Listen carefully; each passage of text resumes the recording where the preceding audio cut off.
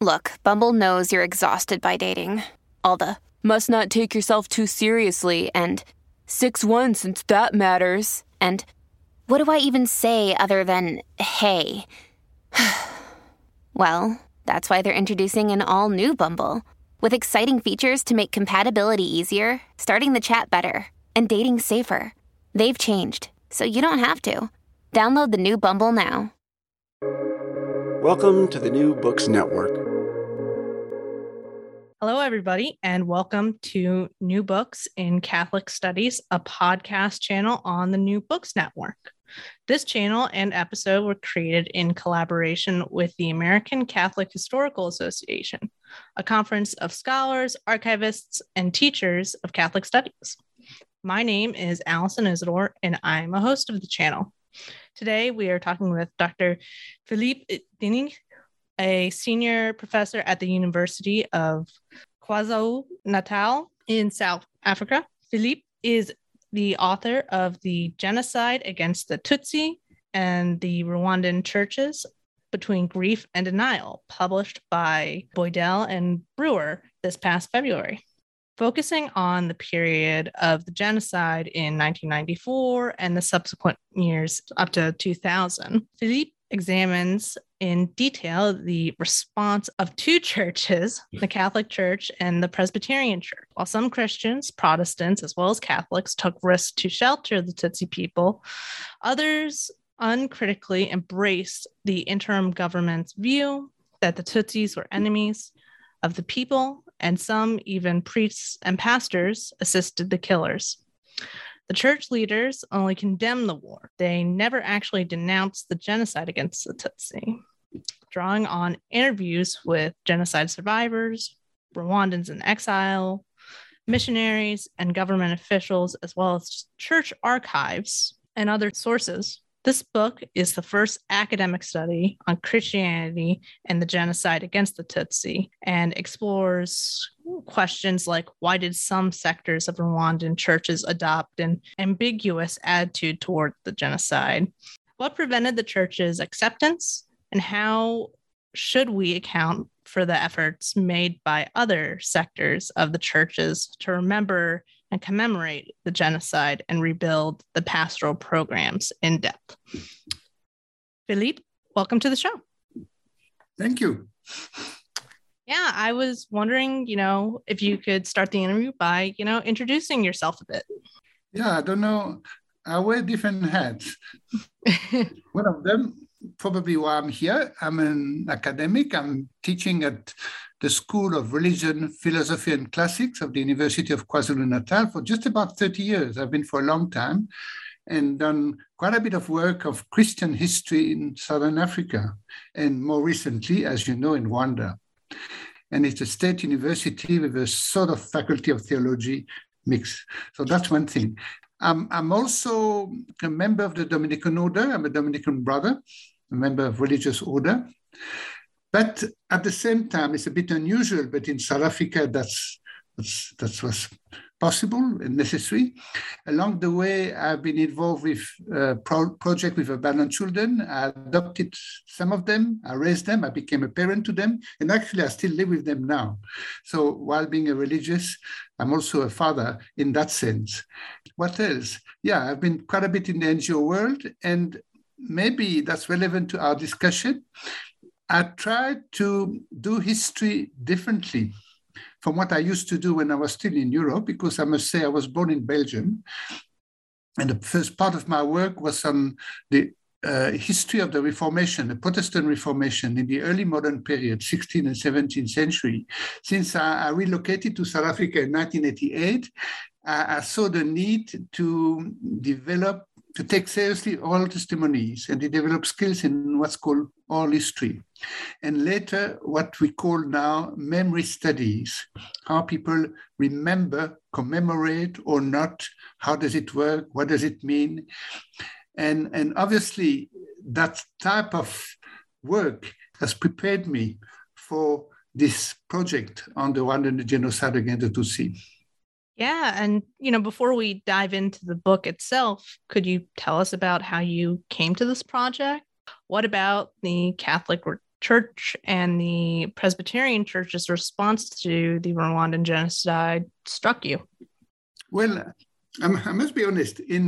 During the genocide, as you know, it started the night of the 6th to the 7th of April 1994, and it went on until July. In a certain way, I missed it, because exactly at the same time, it was a good time for us, difficult, but eventually good, when we ended apartheid. We had the first election, Nelson Mandela became the president. I was very much involved in it, and honestly, we had no time for anything else. But I became involved, I would say, in 1997, because the master of the Dominican order, who knew me well, and we knew it before he was a master, he had the idea of a mediation between Hutu and Tutsi Dominicans in Rwanda and Burundi. They were good people, but they were heavy tension quite normal. They were all traumatized, in both countries, because the two countries experienced a lot of mass violence. And I was tasked to help them to talk to each other, and to listen to each other. And as it's a starting, I went there 4 times. It's quite a lot. Until 1999, I went to those different countries, including in Kenya, for a meeting in a neutral venue. And it helped me to understand, first of all, the seriousness of this type of violence, and particularly the genocide, but also something similar in Burundi, but also the problem of the common history. And I discovered that in a situation of conflict, people don't see the history the same way. The history is contested. If you like, the memory is contested. And I had this idea at the back of my mind. I did all sorts of other things. And then in 2014, I had the opportunity to go again to Rwanda. And I said, maybe I could do something because I have the right training. I know them very well, but I'm from outside. And then I raised funds at the National Research Foundation in South Africa, and then I embarked on this project. That's how it happened.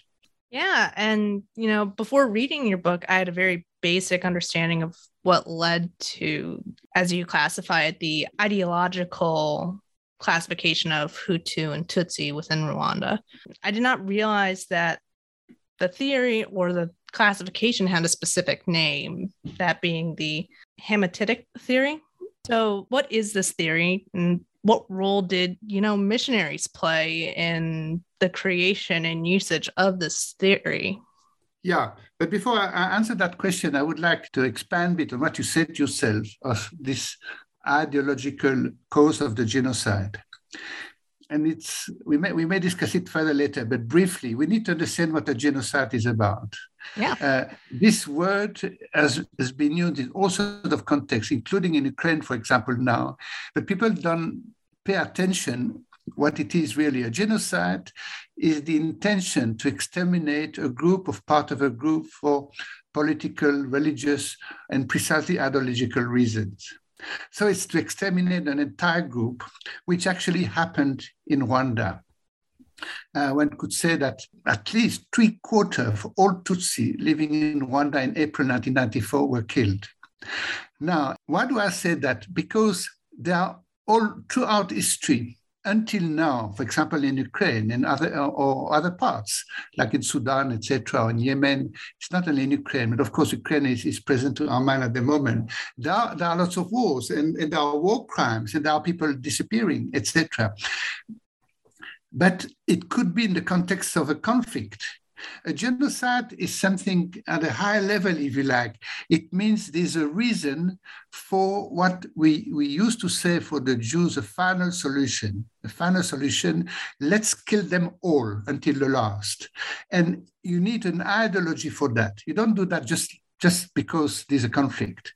No, you need something before, which has been built up over the years in the population, so they can accept this idea completely mad, actually. It's crazy to kill them all until the last. Now, that's where the ideological factor comes in. Now, I answer your question about the Hamitic theory. And I don't know if you've been to Rwanda or Burundi, and people from Westerners easily fall into the trap of accepting the idea that there is an essential difference between the two, that they are literally, if I could say, black and white. And in fact, it's not at all like that. It's far more complex, and certainly it's not even a racial difference, not even a cultural difference, not even an ethnic difference between the two. Because an ethnic difference we've got in South Africa is, for example, the Zulu and the Sotho, etc., etc. It's something more subtle. But this ideology, the Hamitic theory, and I will explain what it is, has created the impression that you have like two blocks, two people opposed completely forever. They've always been opposed, they'll be opposed forever because they are fundamentally different. And why is it called Hamitic theory? It comes from Ham or Cam, which is a biblical figure. And the first explorers to this part of the world in the 19th century, more precisely the 1860s, were struck by the fact that, actually not in Rwanda, it was in Uganda, but it was similar. There were apparently a physical and moral and all sort of difference of development between Black people. And they came to the conclusion, some Blacks are not from here. They come from far. They cannot be local. Otherwise, they would be the same.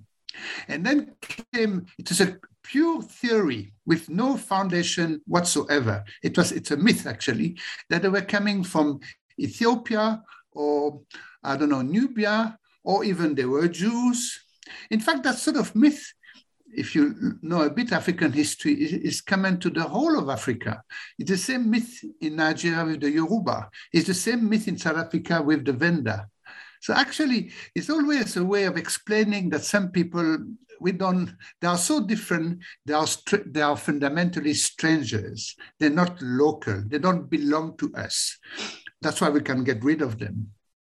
And the same theory that those people actually from outside, and they were in a way closer to Western, fitted the idea very common in colonial time that there's a scale in human beings, with obviously the white people on top and the Bantu, most Black people at the bottom.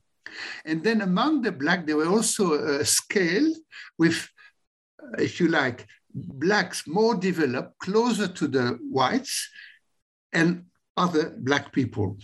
So it's profoundly racist. It's a sort of pre-Darwinian theory. Now, the first people who went to Rwanda and Burundi absorbed this idea that there's a scale of human beings, that some are higher than others, that they are fundamentally different. Some are pastoralists and some agriculturalists. Some have always been there, some came later, etc., etc. None of that was true. Unfortunately, the Tutsi elite accepted this ideally and developed it themselves. So the so-called the missionaries who did some anthropological work were not critical enough. So in brief, this idea has been feeding the psyche in Rwanda all along, and it's still there. It's not gone. Although academically it's completely discredited. But in the mind of people, it's still there. I've seen it myself. That's in a nutshell. Well, let me just add something. Does it mean there's no difference between Tutsi and Hutu? No, there's some difference. In fact, the word Tutsi and Hutu go back to the 18th century. But what we need to know is they were not two blocks.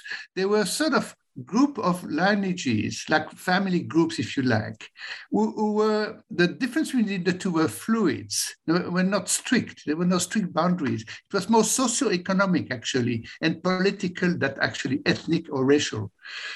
But there's been a phenomenon of political concentration around a certain king in Rwanda. It's called Mwami, in Nyanza, and around a group that were called Tutsi.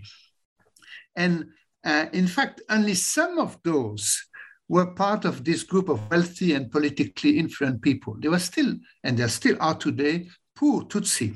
So it's very complex, but it has been oversimplified, petrified, to give the idea there are two groups, and a bit like the Jews during the time of Hitler, if you get rid of the Tutsi, everything will be fine. They are the problem. They are the problem. Exactly like Hitler thought, let's kill all the Jews and then the German people will be happy. It's similar. Yeah, and I think many know that the genocide took place between April 1994 and July 1994, but there's also a 30-year period of violence prior to this that's being taken place against Tutsi. Could you tell us about that period and how the Catholic Church and Presbyterian Church responded to this 30-year period of violence? Okay, let me first take the first part of your question, what preceded the genocide, and then I'll come to the churches. And you're right, because I couldn't do everything. I focused on two. There are others, of course. But let's first come of that history. What happened is that until the late 1950s, it was still colonial times. Rwanda was initially a German protectorate after the First World War. It was handed over to the Belgium. This was Belgium. So you have essentially colonial agents and Belgian missionaries. Until the late 50s, because of this ideology, they gave a lot of advantages to those they call the Tutsi. Access to school, access to various positions. Most of the chiefs and deputy chiefs were Tutsi, etc., etc. Then, with independence coming, the Hutu elite started to be restless and claim some recognition and more power. And then in 1959, it's called a social revolution. It's key to understanding the genocide phenomenon in all Rwandan history. The turning point is 59. Brutally, in a very short time, the Belgian colonial government and the Catholic Church, headed by a bishop called Perraudin, decided to change their alliance. Instead of supporting the Tutsi, they suddenly supported the Hutu. And that created a lot of confusion and violence. And then the first massacres happened in November 1959. And it continued. There's been in 1960, 61, a very big one, 63, 64, another big one in 73. Then when a group of Tutsi refugees from Uganda came in 1990, in October, then again, lots of massacres and a war with war casualties on both sides. So the genocide may be seen as the end of a long process of violence, but with the authorities on one side first, then suddenly on the other side. Now I come to the church and the missionaries with gradually a bigger and bigger number of African priests or pastors and bishops. Now, in 1959, I mentioned Perraudin, André Perraudin, the bishop of Cap-Guy in the center of Rwanda. He was convinced, cannot blame him, he was convinced there was a deep injustice and that the Hutu were victimized by the Tutsi. He accepted the Hamitic theory fully. He spoke of race. He's the one he contributed to what became the genocide by emphasizing the difference between the two groups. He has the idea a good Christian must support the victims of injustice and I support the Hutu, not knowing that he was developing a violence. Now, when the first massacres happened, the leadership of the Catholic Church tended to say, well, we must understand them, it's normal, they've been victims. They did not recognize the danger of targeting a group for what it is, for being Tutsi. They were wishy-washy. They didn't really condemn the violence. And the same in 1963, 64, the same in 1973. They were extremely ambiguous. And then between 1994, same thing.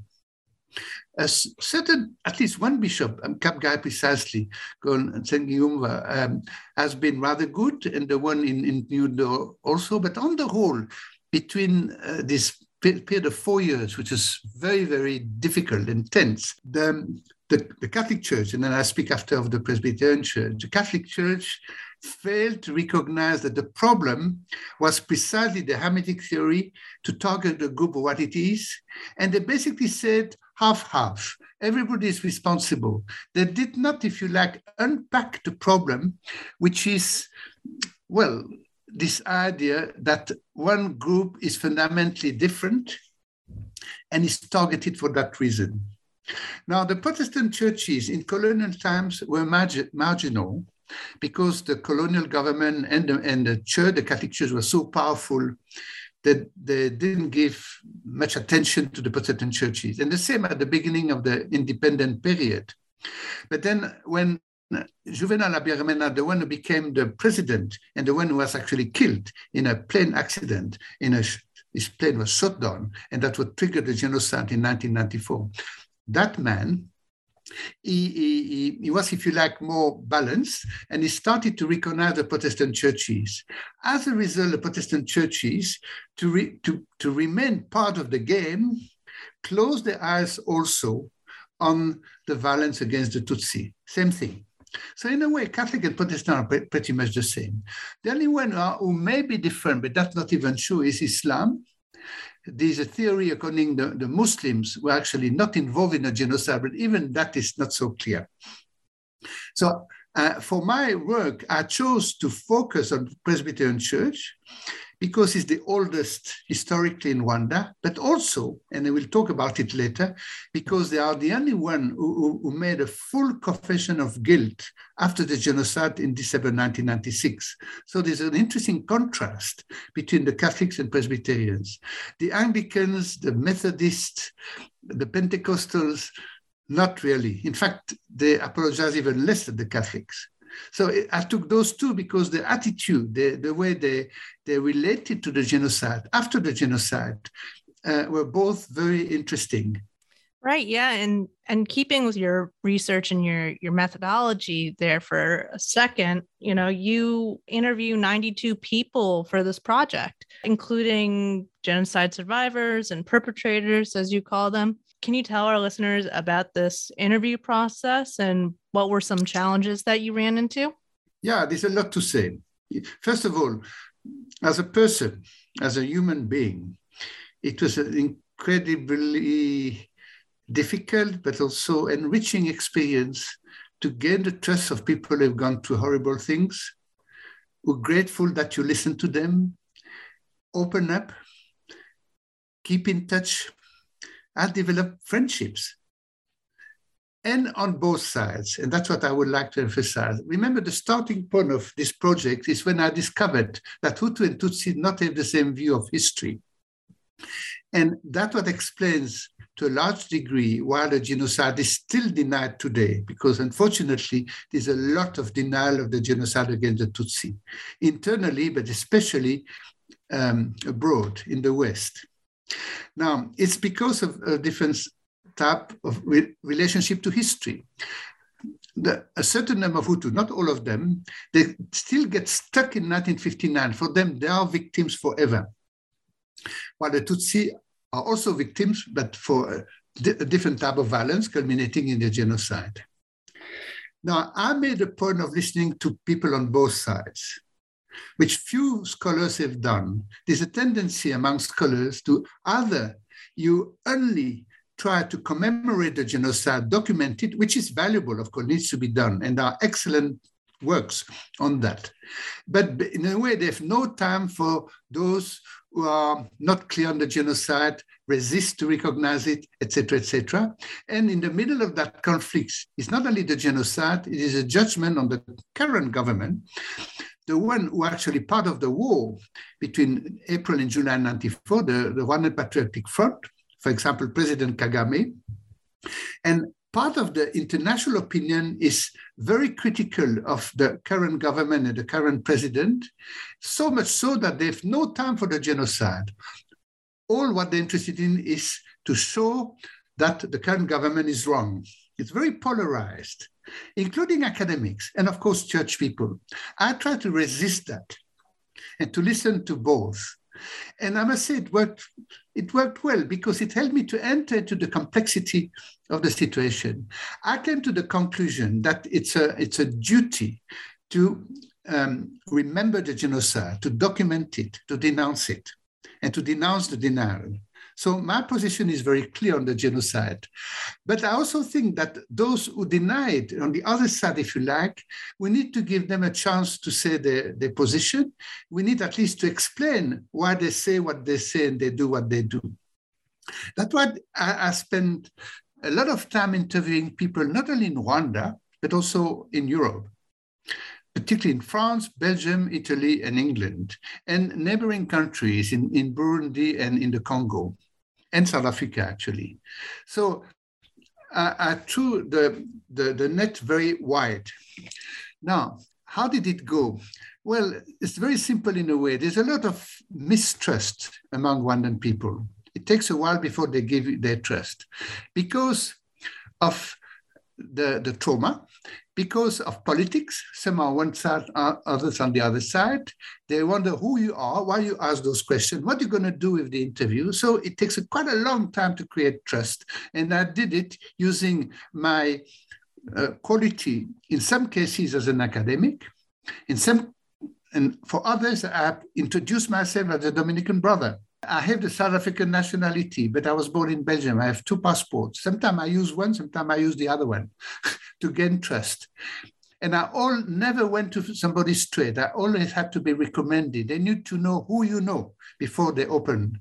And they did open. It was, I said, extremely moving. In addition, and I'm sure you saw that when you read the book, I did a lot of archival work. I spent an enormous amount of time trying to find written documents before, during, and after the genocide. And it's a slow work because it's scattered. You don't find everything at the same place. Sometimes it takes you 3 years to find a certain document. But I did that because I have the right training. So I crossed the two. When I interviewed people, I said, I read this and this. And the written documents allowed me to ask sharper questions. And then I would then go back to the archives and read the archives differently because I've listened to people. So that's a typical historical method, actually. Everybody does that. But I did it systematically and for a long time, which I think when you said I'm the first one to deal with the topic is true and not true. There's an American colleague, maybe one day we'll listen to this interview, called Timothy Longman. He worked on the same topic as me, but he stopped in 1995 and spoke essentially on the Presbyterian Church, although he also deals with the Catholic Church. But I mean, his main field work, I took the topic in a broader way. And he knows my book because he reviewed it. So I'm not really the first one. And then there's an American Rwandan colleague called Paul Rutaisire, who's did excellent work as well. And then Tarsis Gatwa. But I'm the first one to have done the sort of broad analysis of the problem with a systematic search for testimonies and archives. And in brief, that's what I can say on the method. But it's important to understand, I try to listen to everybody, which few people do. Yeah, and I think that's a really important aspect of your book because it gives the whole event and the years leading up to the genocide and then the years after the genocide a much fuller picture than if we just focus on, say, the victim's testimony, which is incredibly important to listen to. But something I didn't realize before reading your book was that those who committed violence invoked the names of Jesus, God, or Mary when justifying their actions. Could you talk about that religious discourse and what it tells us about religion's role in the genocide? Sure. Actually, we're still busy, the Committee of Historians, to understand the genocide. The work is not finished after 28 years. And I'm part of a network called Rwanda Map of young colleagues, I'm the oldest, to continue to document it. So what I try to say, it's work in progress. And I will talk about it later. The biggest problem of the churches, Catholic, Presbyterian, and others, has been in silence. But some church members, some Christian, and even sometimes some priests and pastors went one step further and actively participated in the genocide. Now, it's related to what I spoke about before, the Hermetic theory, this idea that is a radical difference between Hutu and Tutsi in Rwanda, and that they are really enemies, and that they should be completely separated. And because of a very strong Christian culture in Rwanda, I will say, in a certain way, the missionaries have been successful because Christianity is very much present. In a way, they failed because Christianity didn't stop the genocide. So it's both ways. Anyway, the so-called Hutu extremists, when in 1990, when Tutsi army from Uganda invaded Rwanda from the north, they started to resuscitate a discourse violently anti-Tutsi, presenting the Tutsi as the enemies. And they used religious symbols to do that. They spoke, for example, of the 10 commandments of the Hutu. And more importantly, they developed the idea that, and I say it in my book, that God abandoned the Tutsi. It's a sort of indirect criticism of the missionaries who initially, as I explained before, gave the advantage to the Tutsi. And this idea that the Tutsi have the upper hand, the Tutsi always dominate, the Tutsi always win, the Tutsi have God on their side, have Mary on their side, have Christ on their side. And linked to that, and I didn't explain it, this is a sort of representation that Tutsi are more beautiful than the Hutu. They are physically different. True or not true, I can't say, because I personally often can't distinguish a Hutu from a Tutsi when I meet them at a meeting or in the street. But it's true that some Tutsi are a bit different physically, they're taller, etc. And this sort of image that they are beautiful Tutsi women, this idea. And that has something to do with Mary, or handsome men. So those extremists wanted to use religion to pursue their aims, which is to develop hatred against the Tutsi and get rid of all Tutsi.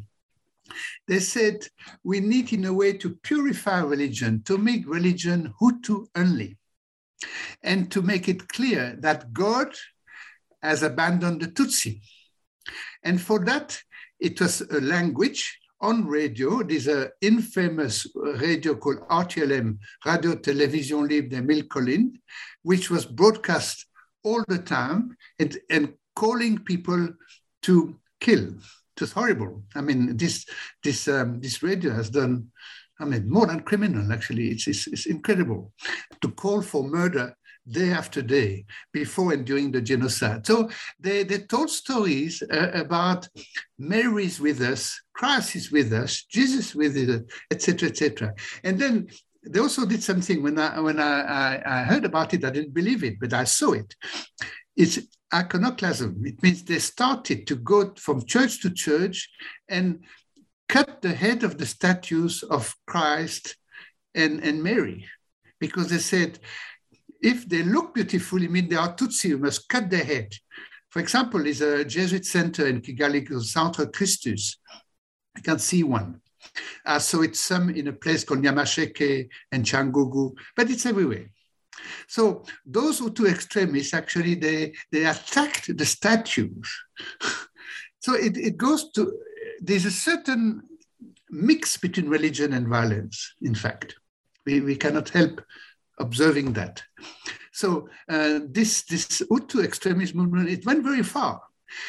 Another thing, and that's more for Protestants, they manipulated the Bible. They said the Bible tells us that we can kill the Tutsi because the Bible, I quote that in the book, there's a certain pastor in the eastern part of the country, he said, the Bible doesn't tell us that we should not kill the Tutsi, it means we can't kill them, which is crazy actually. Completely crazy, because if you look at the gospel, there's nothing to do with Hutu and Tutsi, obviously not. And it has something to say that all people are creatures of God. So it was an heresy, actually. It was mad. But that also false theology was very, very strong. And one of the main priests who's been involved directly in the genocide, his name is Athanas Seromba. He literally gave order for a bulldozer to bulldoze the East Church with thousands of Tutsi people inside who all died. He's actually been condemned at the International Criminal Tribunal in Arusha. He's now in jail in Benin. Well, he said very clearly, I'm a Hutu before I'm a Christian. I'm a Hutu before a Christian. That's what ideology is important. Nationalism is very dangerous. It's a lesson we need to remember. Any form of nationalism is highly dangerous, including in Western countries.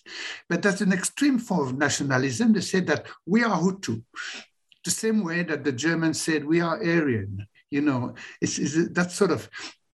So it was covered with a religious language. And thank you for the question. And sticking with the churches for a minute, many of these churches in Rwanda were sites of violence, as you just said, you know, where Hutu and Interahamwe would go and attack those who sought shelter there, or would attack members of the religious orders who were attempting to protect Tutsi. But as you also have explained now and have mentioned, you know, the churches as a whole, including the Catholic Church, failed to acknowledge the genocide. Was their failure a form of complicity? What were the repercussions of this failure? Yeah, it's an important point to explain properly. And it took me a while to understand. To tell you the truth, I was confused for a long time. What happens is that on the other side, this Tutsi army, they were not angels, especially when you wage a war is dirty. You kill people in a war. And and also it's true that until 1959, the Tutsi were, as I say, privileged by the colonial government and by the church. Some of them, not all, some of them were arrogant, you know, they were too proud of themselves and they were despising the others. So far from me the idea to say that all wrongs are on one side. No, they were not. The genocide is on one side. Yes, there's been only one genocide against the Tutsi. But not that the Tutsi army, etc. There are a certain number of human rights abuse, although there's no real research what they are because it's too politicized, it's too ideological. Anyway, now constantly from 1959 until 1994, and even after, and even for some people, is this idea, okay, maybe the genocide is not nice, it's not so good, but the Rwandan Patriotic Front did the same. It's half-half. And this idea of a balancing between the two has been a constant response of the Catholic Church and I would say the other churches as well. The balancing, yeah. And when the genocide started, the 6th or I would say the 7th of April, the immediate response has been of the church authorities when let's bring back peace, let's stop the violence. And you cannot say they remain silent as such. No, they made a certain number of statements, which in some cases were broadcast on radio. And we've got the text. Individual bishops in the bishops' conference, and then on 2 occasions, an ecumenical group with Protestant and Catholic leaders, including Anglican and Methodist and Presbyterian. So they did actually say something, but at no point they denounced the genocide as genocide, and which was massive. There's a discussion about the number of victims. I won't go into that, but it's hundreds and hundreds and hundreds of thousands of Tutsi have been killed everywhere. And many of them in churches. There's probably 50 churches where people were invited to congregate, thinking they would be safe, but it was a trick to kill them easily. 50 churches in a small country. I don't know the United States very well, but I mean, it's a third of KwaZulu-Natal, my province. It's very small. It's actually much smaller than Belgium. Not much, but I mean, smaller than Belgium, for example. So it's a small country, and 50 churches that were used as a killing place, that's enormous. And at no moment, this particular phenomenon of genocide, let's accept they didn't know the word, although the word was used before. I have testimonies of that. In fact, many people knew the word genocide. But anyway, let's accept they didn't use the word. But you could say, stop to kill the Tutsi because they're non-combatants. There's nothing to do with this war. They are not soldiers. They are just men, women, and children, and old people, killed one after the other. I know so many families when they all died, without except with maybe 1 or 2. It's so sad, just like the Jews. So I must say, and that's an important part of this research. That was not denounced as such. And there's the argument, nationally and locally, if those church people who are respected are spoken with a clear voice, stop it. The Tutsi have done nothing wrong, nothing to do with the war. If you want to fight the war, become a soldier, join the army. That's fine. If you have something against the Tutsi, let's call a tribunal. Let's judge them. That would have been a normal response. Because in any situation, there are laws of the war, and a war can be acceptable under certain conditions. And criminals may be taken to court. No, not killed one after the other like it's been done in big, big numbers. So nothing on that has been said. I couldn't find a single statement which says the Tutsi are targeted because they are Tutsi.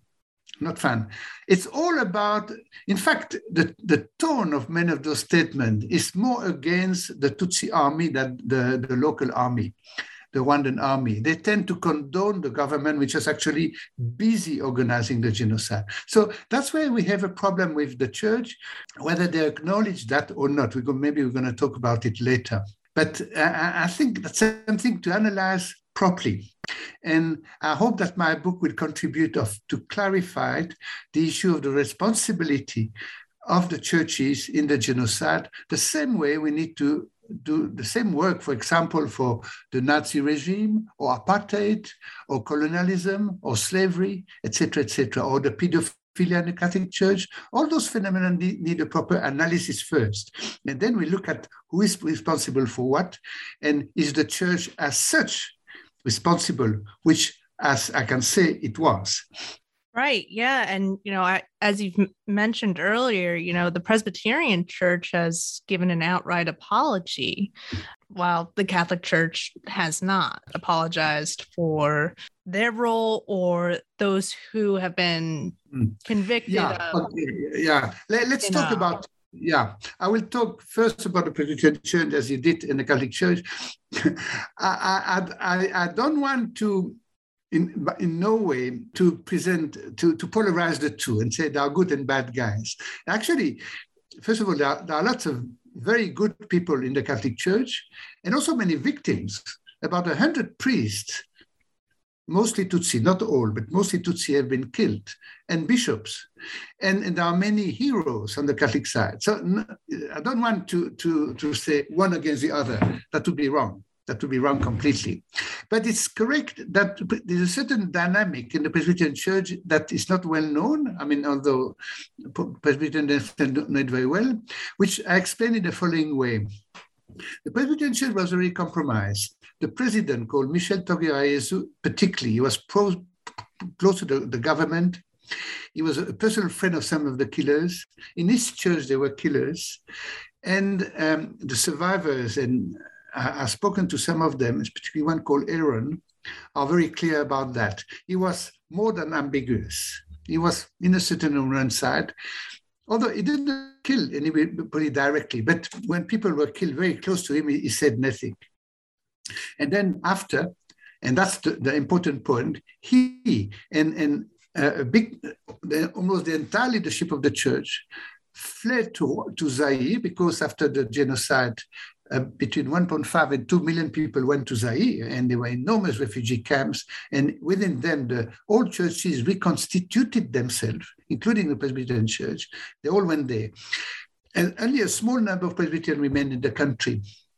But now those in Zaire never came back. Some were killed, some went to Europe. Michel Toguera-Iezu went to the United States, etc. Which means that those who remain in Rwanda, in a way, it was easy for them to adopt a clear position because they didn't deny the genocide at all. They saw it too clearly. And they recreated the church. And they chose a leader who was actually in Kenya at the time, called André Karamanga, who was very good. And because of these particular circumstances, they chose to be very clear. And they apologized for their church as a church for its silence and its compromission. With a text, which there's a whole chapter in my book about the Presbyterian Church, which actually is quite remarkable because they call a spade a spade. No, they're very clear. Now, the Catholic Church, as I said, was diverse, and it's a big finding of my research. You cannot put all Catholics in the same bag, not at all. And I found that in the country, in July, August, September, immediately, a certain number of Catholics, even in Europe, even in Belgium, said, yeah, something went wrong. We did not evangelize the people. We should change our method. So quite a number of Catholics took the genocide seriously. And there's so many examples. For example, in Butare, in Nyundo, I don't have the time to go into details. But unfortunately, the apostolic visitors, like the nuncio, the representative of Rome, was more on the side of the old government. He was politicized. He was on one side. So the bishops, as a bishop conference, decided not to talk about the genocide on purpose. They said, we don't use that word. After 1 year, they did cautiously. So they took a bad start, the bishops. It was actually a weak bishops' conference. 3 of them had been killed, and those have been traumatized by the genocide. Actually, it was not a strong conference. And as I said, this man who was the sort of nuncio played a very negative role. It's only after 97, 98, 99 that they started to understand, yes, we need to talk about it. And they did in each of the dioceses a synod, which was quite good. And they started to have a group where people talk to each other. It's called a Christian Gacaca.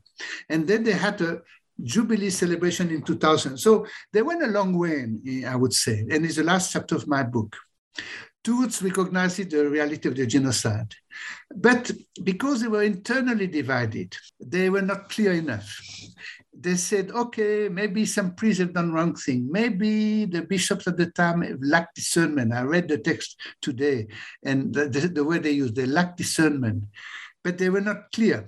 Same thing in 2016, they did a new declaration. And that's the situation today. Pope Francis, after a meeting with President Kagame Rwanda, he went one step further and recognized the institutional responsibility of the church and asked forgiveness, not to the survivors, but to God. Unfortunately, we just have the press conference report. It's not a public statement of the Pope himself, and even less of the Bishop's Conference. So we're still a bit in a no man's land in the Catholic Church regarding the recognition of the genocide. But it's certainly much, much better than immediately after the genocide. So I don't want to blame them too much, but they should go one step further, and that creates anger among the genocide survivors in the current government. I can tell you, this anger, still now, there's still tension. Now, with regard for the Anglicans, for example, I've not spoken much, I didn't study them. There's also different type of dynamics. All the leadership also left, like the Presbyterian, were replaced by leadership, for example, from Uganda, and they moved to the other extreme. They aligned themselves with the current government to a large degree, which is good in a way, but doesn't solve the problem of a genuine recognition of the genocide. The Adventists are very unclear. I've not heard much on the side of the Methodists. Yeah, you should take them one by one. Yeah, there's so much to say. Yeah, there is so much to say. You're right. Yeah. And I want to talk a bit about the post-genocide Rwanda and what the Catholic Church has done to preserve the memory of the genocide, if any, or their role in it. Well, it's a continuation of the same topic in a way. Mm-hmm. You have some Catholics who did a lot to remember the genocide. In fact, I discovered, and I think I'm correct, the first memorial ever built was actually in the Cathedral of Nyundo, which is close to Congo, close to a place called Gisenyi. And it's actually on the cover of the book. That's what I chose it. And in a place when I did a special study, I did a case study in a parish called Congo-Nil. There as well, a local Catholic who was a Tutsi, a survivor because he lost his wife and 2 children. He managed to escape with 2 other children to cross the Lake Kivu and to survive. So he became the mayor of a small town, and he also built a memorial. Now, there has been a controversy in 95 and 96 and 97 between the government and the authority of the Catholic Church on whether or not to transform the churches into museums. They eventually came to a compromise. Two became a museum, and the others, you had the memorial in front. Like you have, for example, in Kibuye, you've got that in Kigali, etc. So there's some memorialization of the genocide. It seems to me after many years, less so than before, but there's some memorialization.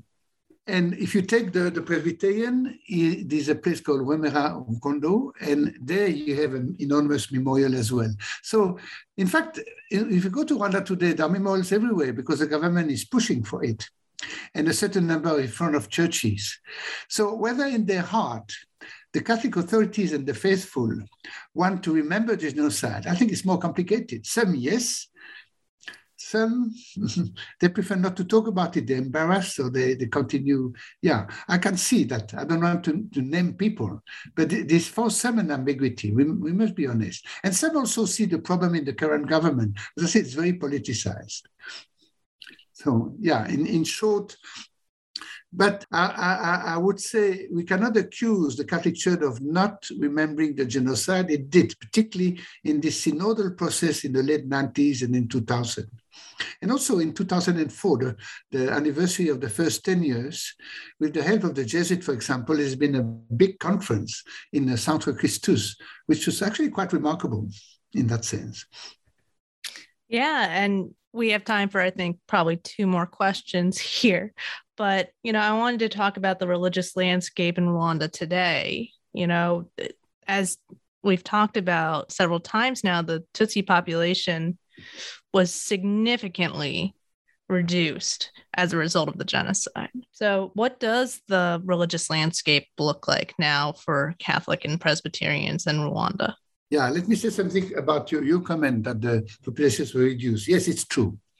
And there's a discussion exactly the number of people who were victims to the genocide. And what is this relative, fairly big consensus on the fact that 3/4 were exterminated. What we don't know is how many Tutsi exactly they were in April 1994. That's where the debate is about. That's why there's a discussion on numbers. But you also need to understand that there were about 500,000 Tutsi living in exile in Uganda, Tanzania, and Zaire or Congo. So those massively came back.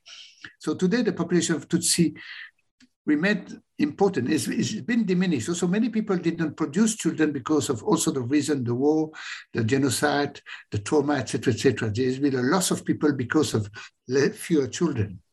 So that's to answer the question of the numbers. But the religious landscape, it's an important question. And I can answer a few things. First of all, many survivors were angry at the church because they didn't denounce the religious side, said nothing, and left the church. Some remained, actually. Some just left all religious practice. I know quite a few. Some became Pentecostals. So you've got a reshaping of religious landscape with many more Pentecostals. At the same time, we need to accept that throughout Africa, and I know South Africa very well, it's not unique to Rwanda. In fact, in some countries, there are even more Pentecostal churches than in Rwanda, in fact. And some people predicted that the Catholic Church would collapse because of its lack of its silence, its ambiguity. In fact, it hasn't. And now, strangely enough, the Catholic Church is actually quite dynamic and vibrant. I was there about a month ago in Kigali. And as I explained at the beginning, I'm a Dominican, and I always stay in the Dominican community there. The church is packed, and it's the all sort of Catholic movement, this and that, strangely enough. And the seminaries are full. I went to give a talk in Kapgai in the seminary. I had 200 or 300 students in front of me. And it's the same in Nyakibanda, the other seminary. And in all parishes, you've got young priests. So actually, ironically, the Catholic Church has been very compromised, very, very criticized. After 5 to 10 years, we started and more modest. It has learned a good lesson. Let's not mix with politics. Let's keep clean of politics. So they're actually more sober and more modest than they were before. This being said, in total, the ratio between Catholics and people in Rwanda is lower because precisely of the rise of Pentecostalism. In brief, that's what it is. But I would say it's a very Christian country, Rwanda, and despite the genocide, I think on the whole, to me, and actually the current government, they're critical of the Catholic Church and the other churches, but mostly the Catholic Church. But among themselves, there are lots of cabinet ministers who are good Catholic. They go to Mass. So it's not at all a Western scenario in Rwanda, not at all. Nothing to do with Western Europe or the US from that point of view. There's no visible decline of the Catholic Church. Well, my last question for you, I see we're running out of time. My last question is, what projects are you currently working on? I know the book just came out, but are there any lingering questions that remain from your work on the genocide against the Tutsi that you plan to pursue, or has your work taken a new direction? It's both. There will be a big conference in Butare, which is called Huye, in September, at the invitation of a certain of French academics and Rwandan University to discuss the role of France in the genocide. And I will talk about this topic of the churches and the genocide. Just to say that the research continues. I have many colleagues who continue. I think what you need is more case studies to touch the reality of the genocide. And I have one project, I've mentioned Kapgai a few times because it was the historical center of the Catholic Church. There's been lots of killings, and anyway, I don't want to go into the details. I would like to continue to do case studies, certain of areas which I didn't touch too superficially in the book. And recently, I've published a study on the issue of the denial in the churches for a book on denialism, published in the UK. So I continue, but I would like, having done this tremendous amount of work on Rwanda, to go back to my first field of research, which is South Africa and apartheid, and go to revisit the issue of the response of the churches to apartheid with this sort of experience of Rwanda. And that's what I'm doing now. And it's going to be a book in the years to come. I've done a few case studies, and anyway, it's a big project. And also, I'm interested in the issue of race relations in the Catholic Church. This is a very important topic to do all over the world, including the US, with the Black Lives Matter movement, etc. So at the moment, I'm working on another book on race relation among the Dominican sisters in Natal, because there was a particular issue that happened at a certain time. So yeah, I have many projects. So I'll continue with Rwanda, and I hope, in fact, I've been asked, and I hope it's going to happen in that way, to work with survivors, to help them to process the history even more with all the background I have. There's a group of women in a place called Mushubati. Somebody asked me to do some workshops there. And I've already started, but I would like to do more. So yeah, I have many projects. Well, they all sound really fascinating, and I can't wait to read them myself when they are published. Thank you, Philippe, for being on the podcast. And Alison, thank you so much for your time and for your interest. And, yeah. It will allow you association to maybe to understand better what it's about, and maybe people beyond. Yeah. I think we need to talk. We need to talk about Rwanda. Even in South Africa, people are self-centered. They see their own problem. It's important to open up to other parts of the world and to broaden our views. And thank you for your contribution to that. It's excellent. Thank you so much. Yeah. Well, this has been New Books in Catholic Studies, a New Books Network podcast.